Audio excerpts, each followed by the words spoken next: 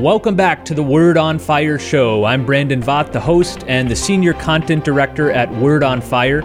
Today, we'd like to share with you a sample lesson from a brand new course inside our Word on Fire Institute. The course is taught by Father Paul Murray. Father Paul is a wonderful Irish Dominican, one of the great spiritual masters and authors of today. He's written many fantastic books, including the recent book we published at Word on Fire on St. Catherine of Siena. But this course is titled Prayer, Beauty, Mission, the Hidden Springs of the New Evangelization.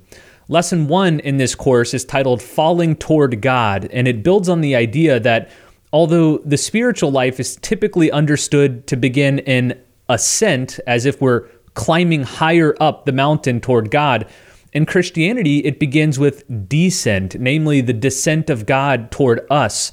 As 1 John 4:10 says, God has loved us first. So in this lesson, Father Paul Murray explores the significance of such a beginning.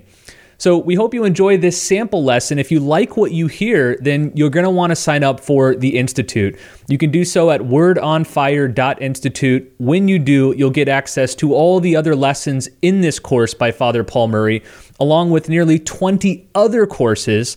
Plus, we're going to mail you a welcome package with some books and some other cool items. You'll also get every 3 months a copy of the Evangelization and Culture Journal, which is just stunningly beautiful and filled with great substantial content.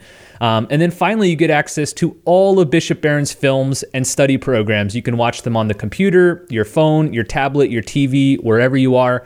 So it's an unbelievable deal. Again, sign up at wordonfire.institute. But for now, enjoy this sample lesson from Father Paul Murray's course titled Prayer, Beauty, and Mission. Enjoy.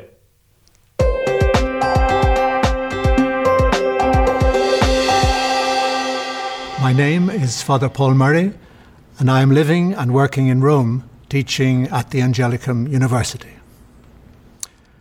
The title I'm proposing for this particular talk, and the 2 short talks to follow, will perhaps sound surprising at first. Falling towards God, the spirituality of the downward path. Falling. The journey to God, the spiritual journey, is usually thought of in terms of an ascent, in terms, that is, of an extraordinarily arduous climb up a high mountain. St. John of the Cross, for example, includes the image of the ascent in the title of one of his most famous works, The Ascent of Mount Carmel.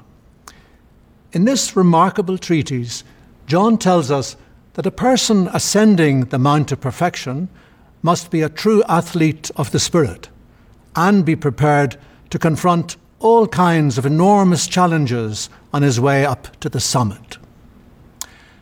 The image of the climb is one which has always appealed to me. In part, I suspect, because the place where I was born in the north of Ireland lies at the foot of a high mountain, and even as a young kid, I used to love attempting the climb.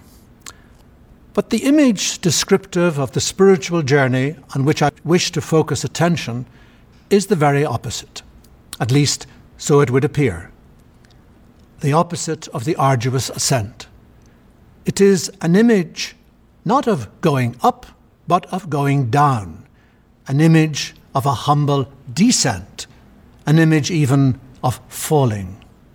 Falling towards God, the spirituality of the downward path. Falling is indeed an unexpected image for a talk on the spiritual life. When we hear the word falling, what comes to mind are some of the darker, unhappier aspects of human experience. Falling sick, for example, or falling into sin, or falling into bad company, or falling out of favour. Falling, the word, it has to be said, far from suggesting or evoking the experience of being graced or saved, evokes, if anything, the very opposite experience. So, what connection is there between the idea of falling and the more familiar notion we have of the path to holiness? Perhaps the most immediate value of the falling or descent image is the emphasis it places on our need for God's grace. and the importance, therefore, of humility in our relationship with God. You wish to scale a mountain, St. Therese of Lisieux remarks, but the good God wants you to descend. He is waiting for you at the bottom of the fertile valley of humility. The acknowledgement of our human pride and our human failure marks the beginning of every spiritual journey. St. Bernard of Clairvaux openly confesses in one of his best-known works, "I can teach you only what I know myself. I could not very well describe the way up. I am more used to falling down than to climbing. I can only tell you what I know myself, the downward path." Progress on this downward path, or the experience of falling, can, I suggest, be thought of as taking place in 3 stages. First, falling into sin. Second, falling towards grace. And third, falling in love with God. What I propose then is to give 3 talks corresponding to the 3 falls. And in this first talk, I will focus exclusively on the first stage. Falling into sin, the first stage. This first stage of the downward path is obviously not a stage of grace at all. But given the reality of human nature, it is the inevitable starting point for all of us. Just as we can say that every sinner has a future, likewise we can say that every saint has a past. In the entire Christian tradition, no one has described this beginning stage of falling with more vividness than St. Augustine of Hippo. Recalling with manifest regret his distracted, sinful past, and on his mind, in particular, were the years he spent as a young man living in Carthage, Augustine exclaims in one of his prayers, "You were within me, and I in the world outside myself. I searched for you outside myself, and, disfigured as I was, I fell upon the lovely things of your creation." And again, in another place, "Bodily desire like a morass, and adolescent sex welling up within me, exuded mists which clouded over and obscured my heart, so that I could not distinguish the clear light of true love from the murk of lust. Love and lust together seethed within me. They swept me away over the precipice of my body's appetites and plunged me in the whirlpool of sin." The more strenuously Augustine sought to possess the object of his love, and in that way distract himself from the deeper longings of his heart, the more he knew himself possessed and hopelessly by the force of his addiction. For no matter how hard he tried to escape from himself by means of this or that distraction, he seemed fated in the end always to fall back on himself, floundering, as he puts it, in a void. In the Confessions, when he describes the depth to which he fell, Augustine seems at times almost to be creating a new and vivid language for the inner movements of the heart, a new vocabulary of soul and psyche. He writes, "I carried about me a cut and bleeding soul that could not bear to be carried by me, and where I could put it, I could not discover. Not in sport and singing, not in the company of a dinner table, not in the delights of the bed, not even in my books and poetry. It floundered in a void and fell back upon me. I remained a haunted spot." This first stage, the first falling, obviously cannot be described, as I've already noted, as a stage in the spiritual life. From our limited human point of view, it refers simply to the sad reality of human corruption and weakness, our falling into sin. But from another point of view, from God's point of view, there is at this stage a falling of much greater importance. Here I am referring, of course, to the downward path taken by the Word of God, the new Adam in the Incarnation, God's humble and saving descent to the level of our deepest need in order to seek out and save those who are lost. So, the first stage in the spiritual life is not so much my rising up to God, but God's humble descent to the place where I am most in need of divine help. This is love, we read in the first letter of St. John. Not so much that we love God, but that God has first loved us. In Rome, where I live, on one of the walls in my room, there is a picture which in a striking way evokes that very mystery, God's first contemplation of us.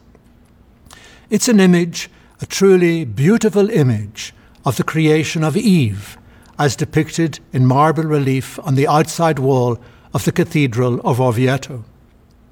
Eve, in all her loveliness, can be seen emerging from the side of Adam, her head turned to her Creator and God. He, the Logos, has his right hand raised in a gesture of divine power, but his left hand rests with exquisite tenderness on Eve's naked shoulder. Although Eve is here seen emerging from the side of Adam, so profoundly is she held by the gaze of her Creator, it is almost as if she were emerging at that moment out of the creative mind of the Logos, a new and wondrous creature formed first in the imagination of God and then marvelously loved into being. That divine gaze is at the heart of all Christian prayer. All our attempts to turn our minds and hearts to God, and all the graces we might receive of contemplation, are nothing other than a response to the God who has first turned his gaze on us. And what is wonderful for us to realize is that even though right from the beginning God has been fully aware of the many mistakes we would make in the future and of our countless fallings away from grace, that gaze has never for a moment been deflected. St. Catherine of Siena, profoundly moved on one occasion by the thought of this extraordinary kindness, turns in an ecstasy of gratitude to God and exclaims, "O ineffable love, although in your light you saw all the evils that your creature would commit against your infinite goodness, you acted as if you did not see. Rather, you kept your eye on the beauty of your creature with whom you fell in love, as if you were crazy and drunk with love. And through love, you drew her out of yourself and gave her being." The text is remarkable. And one reason why it makes such a strong impact is because Catherine speaks here more like a poet than an abstract theologian. And she speaks with passion and with the authority of experience. That explains why Catherine is able to communicate so well the great and saving truths of Revelation. She is an outstanding witness as well as a theologian. Her words and deeds aflame with the truth of what she has seen and heard and touched in the hidden hours of dedicated prayer and contemplation. When we go to God in prayer, we discover not only a new vision of God, but also a new vision of ourselves, and a new perspective on our neighbours. In what St. Catherine of Siena calls the gentle mirror of God, we catch a glimpse of the true dignity of our nature. Yes, we are mere finite creatures, but we are creatures infinitely loved and treasured by God. We are not, St. John Paul remarked on one occasion, we are not the sum of our weaknesses and failures. We are the sum of the Father's love for us and our real capacity to become the image of his Son. This teaching about self-knowledge in God, a theme central in the mystical teaching of St. Catherine of Siena, found expression 2 centuries later in a brief, memorable poem by the Carmelite mystic St. Teresa of Avila. "Seek yourself in me" is the title of the work, and St. Teresa's manifest intention is that we should read the poem or listen to it as if the words are being addressed here and now to each one of us by God. Seek yourself in me. It was by love that you were made, lovely and beautiful to be. So, though it's true that you have strayed, upon my heart you are portrayed. Soul, seek yourself in me. In you, dear soul, I am confined. You are my dwelling and my home.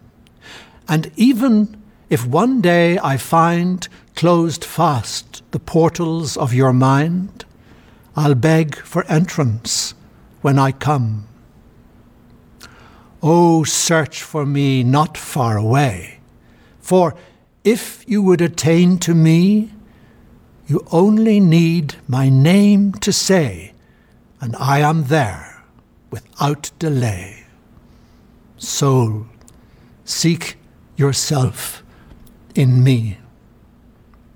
The fact that as human beings we have strayed from God is indicated clearly in both the text by Catherine and in the poem by Teresa. But in the context of what I have called the initial stage of the downward path, the first stage of falling, what appears of much greater importance than the question of our having fallen into sin is the great and saving fact that God has first fallen in love with us, and that in the incarnation has fallen down to the level of our greatest need as human beings. No wonder then we find Julian of Norwich, the great English contemplative, stressing in her work not so much our pitiful falling, but rather what she calls God's falling down to accept our nature. For although the thought of sin does indeed distress her, nevertheless, over and over again, she hears God saying to her, "Sin is behovely, sin is necessary, but all shall be well, and all manner of thing shall be well." Julian, at one point in her life, puts a question directly to God concerning his compassion for sinners. How is it possible that sinners can be so greatly treasured and loved in spite of all their manifest failures? She writes, "I cried within me with all my might, beseeching God for help. God responded to her appeal, but God didn't respond by giving her a rational explanation. It's interesting to note here that in the Gospel, Jesus almost never uses logic or argument when challenged. He speaks to us more like a poet than a scientist. So by way of response, what Julian saw unfolding before her eyes was a kind of visual parable. The vision took the form of what nowadays we'd be inclined almost to call a brief dramatic video. In the story enacted before her eyes, Julian sees a man falling into a pit or a dell. This represents our own falling into sin and also the fall of Adam. Standing near to the pit is a figure representing the Lord and Master. What amazes Julian is the look of intense and profound compassion on the face of the Master, even at the very moment when the sinner is seen to fall. She writes, "The loving regard which he, the Master, kept constantly on his servant, and especially when he fell, it seemed to me that it could melt our hearts for love and break them in two for joy." The poor fellow who had tumbled down into the pit is now sitting there at the bottom feeling hopelessly guilty. But what he doesn't realize is that the good Master has actually jumped into the pit after him, a jump or fall which for Julian represents nothing less than the saving divine descent of the Incarnation. So all the sinner needs to do then is to turn his face around and discover that the compassionate Lord is sitting there in the pit right beside him and is ready to forgive. That God should choose to come down to our humblest need is, of course, what we mean by the mystery of grace itself. Accordingly, allow me to repeat what I've said already, and in a number of different ways. The first phase of our spiritual life is not so much what we do, but rather what God in Christ Jesus has already done for us and continues to do here and now. This is love, we read in the first letter of John, and this we can make bold to say in light of the divine mercy revealed in the descent of the Word. This is the first stage of spiritual life. Not so much that we love God, but that God has first loved us. Well, we hope you enjoyed that sample lesson from Father Paul Murray's brand new course inside the Word on Fire Institute. Again, I encourage you to join the Institute, where you'll get access to all the other lessons in this course, along with tons of other courses and books and films and the Evangelization and Culture Journal. It really is an abundance of truth, goodness, and beauty. So join us. Sign up at wordonfire.institute. Thanks so much for listening. We'll see you next time on the Word on Fire show.